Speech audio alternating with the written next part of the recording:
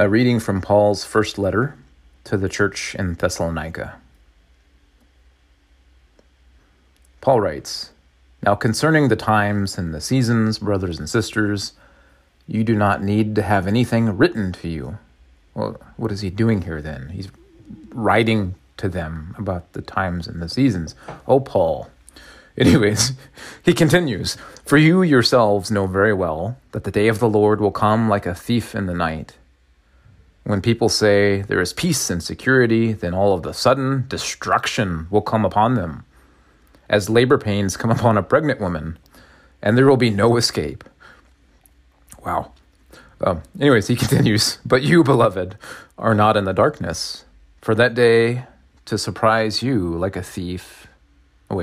You are not in the darkness, for that day to surprise you like a thief, for you are all children of light and children of the day. We are not of the night or of the darkness. So then let us not fall asleep as other people do, but let us keep awake and be sober. For those who sleep, they sleep at night, and those who get drunk, they get drunk at night. Well, unless you live in Wisconsin.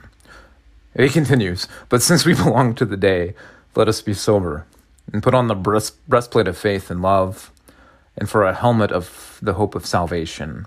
For God has destined us not for wrath, but for obtaining salvation through our Lord Jesus Christ, who died for us, so that whether we are awake or asleep, we may live with him. Therefore, encourage one another and build up each other, as indeed you are doing." Hear what the Spirit is saying to God's people.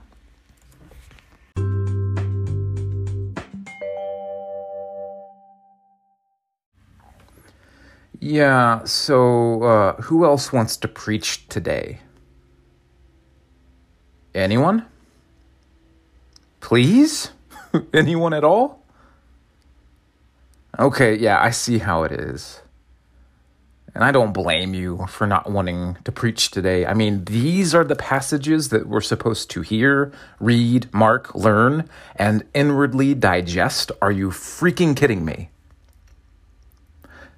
Our reading from Judges starts off with God selling his own people into slavery, where they are oppressed by 900 chariots of iron for 20 years. The word of the Lord? Thanks be to God?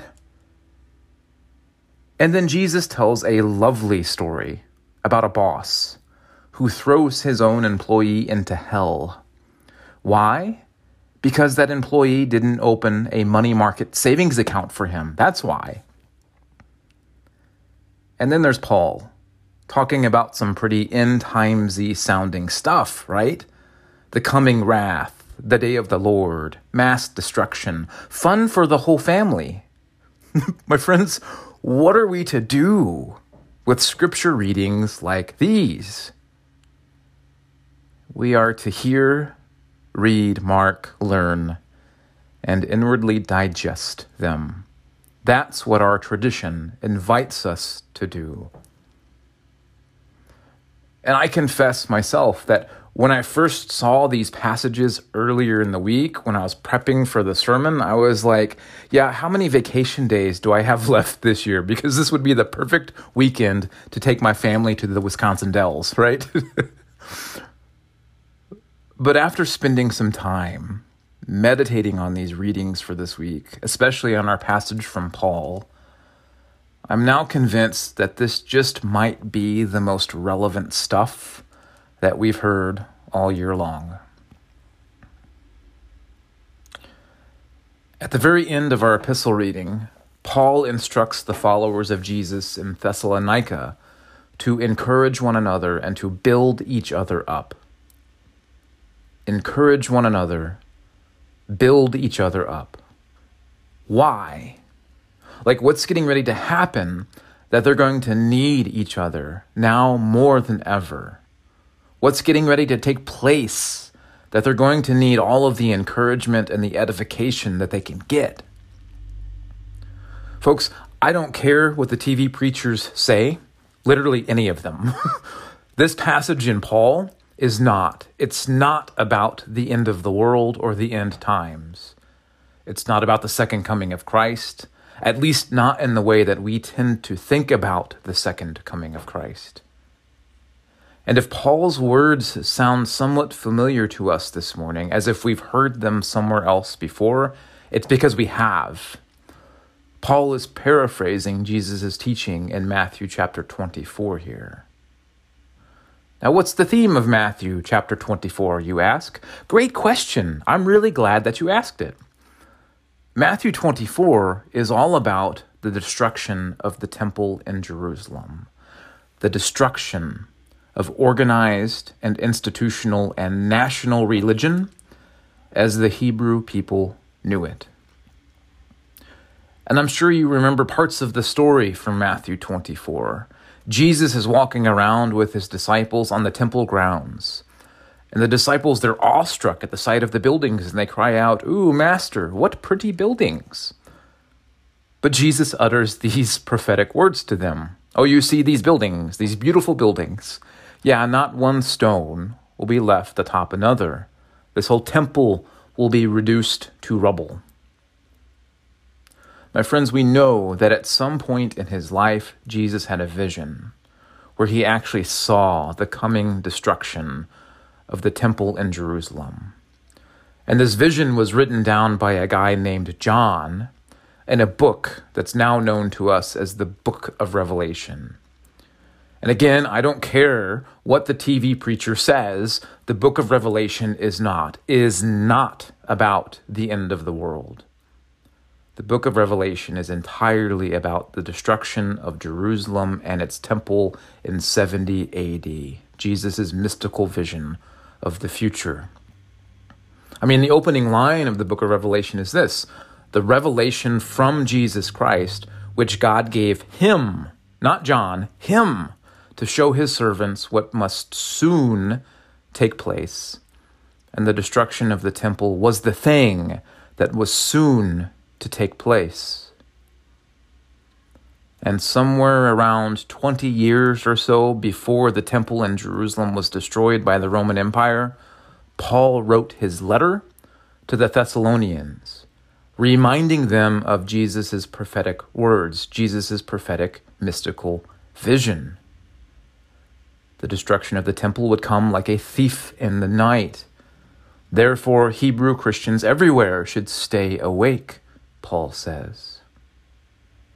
Now, even though droves and droves of Hebrew people at the time believed that their beloved temple had been completely corrupted by the imperial politics of the Roman Empire, so much so that the books of Enoch actually accused the high priests of offering polluted sacrifices on the altar, and so much so that Jesus actually says this morning that what little these priests had been entrusted with, all of it would be taken away from them. That's the meaning of the gospel, by the way. Still, with all of this in the backdrop, right, the background, the idea of the temple being destroyed, that was no small thing in the Hebrew mind. It was a catastrophic, earth-shattering thing, because the temple was the staple not only of the Hebrew religion, but it was the thing that held all political life and national identity together as well. So think about it. The questions that these earliest Hebrew Christians were forced to grapple with were questions like these. What are God's people to do when the religion they grow up in has been co-opted by imperial politics? When those in charge don't represent our best interests or our religion's best interests, but the interests of corrupt politicians? What are God's people to do when institutional and organized religion as we know it has disgusted the vast majority of the people around us, and as a consequence, institutional religion is in a nosedive? What are God's people to do when the threat of losing our beloved building, our beloved place of prayer, becomes a very real threat? What are God's people to do when tensions are high, when there are wars and rumors of war, when national stability is on the brink of collapsing, and when the nation is deeply divided? What are God's people to do when totalitarianism looks like it might win the day, robbing us of our traditional way of life and our values and our cultural identity? What are God's people to do when so many of our brothers and sisters have completely sold themselves out to Caesar? What are God's people to do in the face of so much instability, division, and uncertainty? We are to encourage one another and build each other up, St. Paul says. But there's more to St. Paul's words here than meets the eye. Encourage one another and build each other up. I read these words of Paul in the Greek for the very first time this week, and it actually gave me goosebumps because there's a nuance that's lost in translation here. Encourage one another. I'll do my best to pronounce this. It's probably wrong, but it'll be close enough. Dio periklete allelus. Do you recognize any of those words?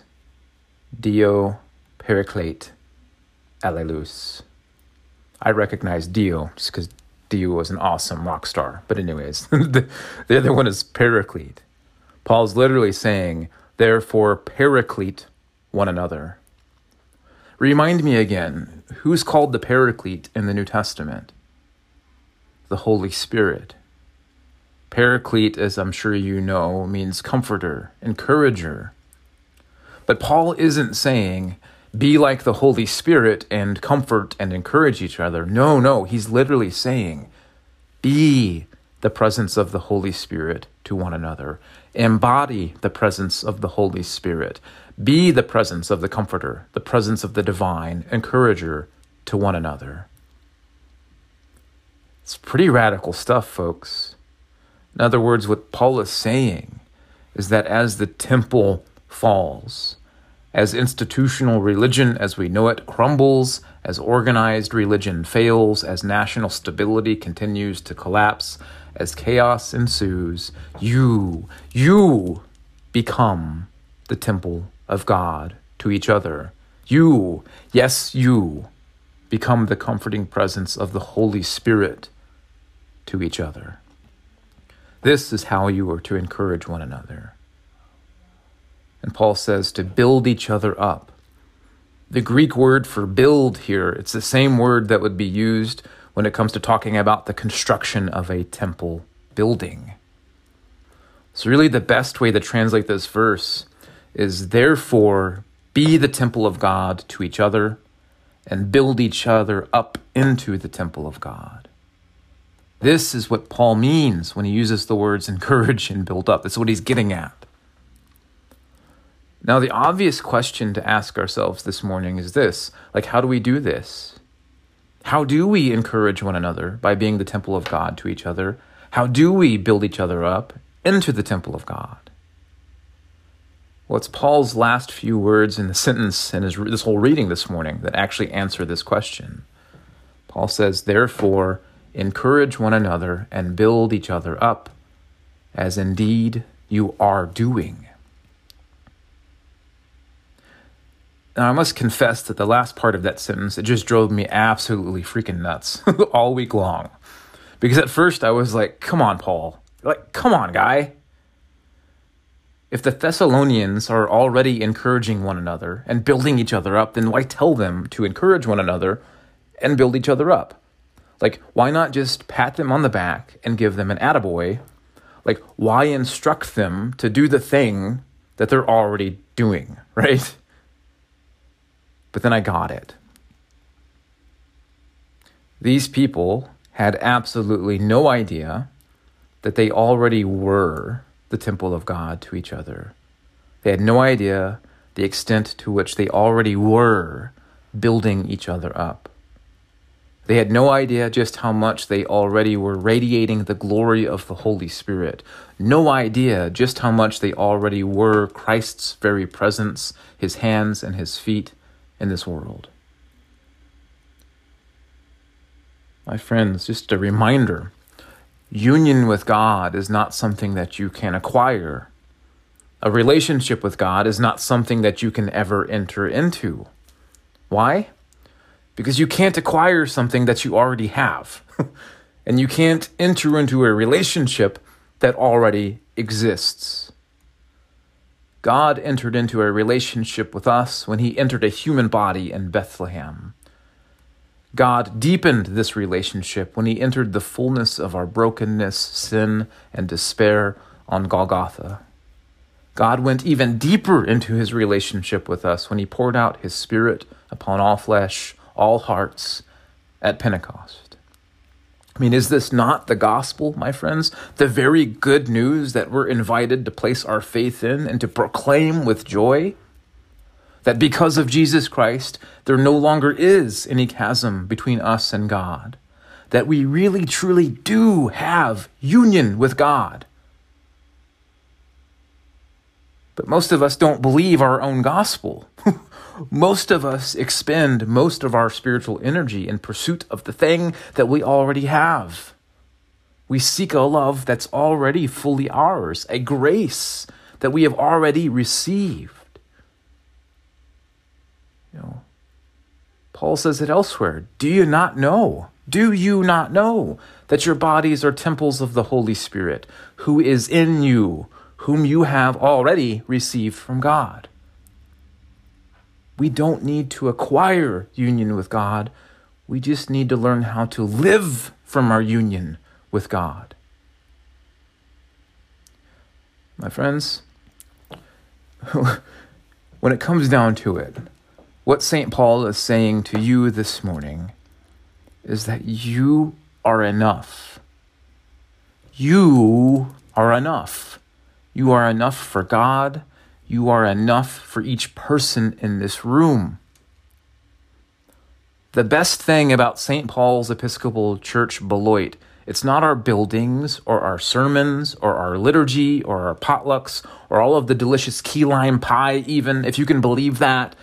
The best thing about St. Paul's Episcopal Church Beloit is you. It's you. And when I say this, I don't mean that the best thing about St. Paul's is what you can do, what you can give. The best thing about St. Paul's is who you are as a people, as individuals. My friends, St. Paul's invitation to us, all of us this morning, is for us to be authentically and uniquely ourselves with one another.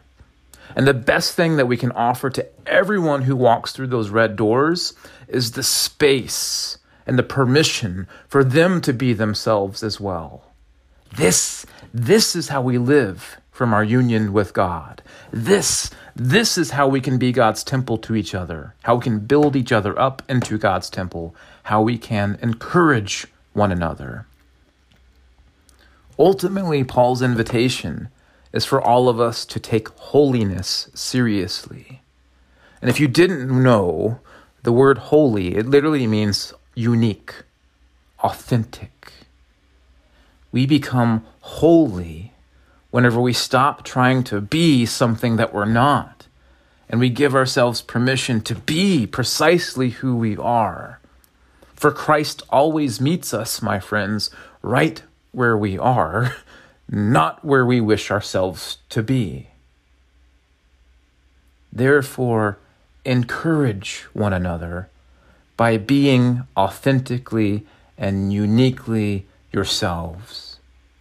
And build each other up by giving each other the space to be authentically and uniquely yourselves, as indeed you are doing already.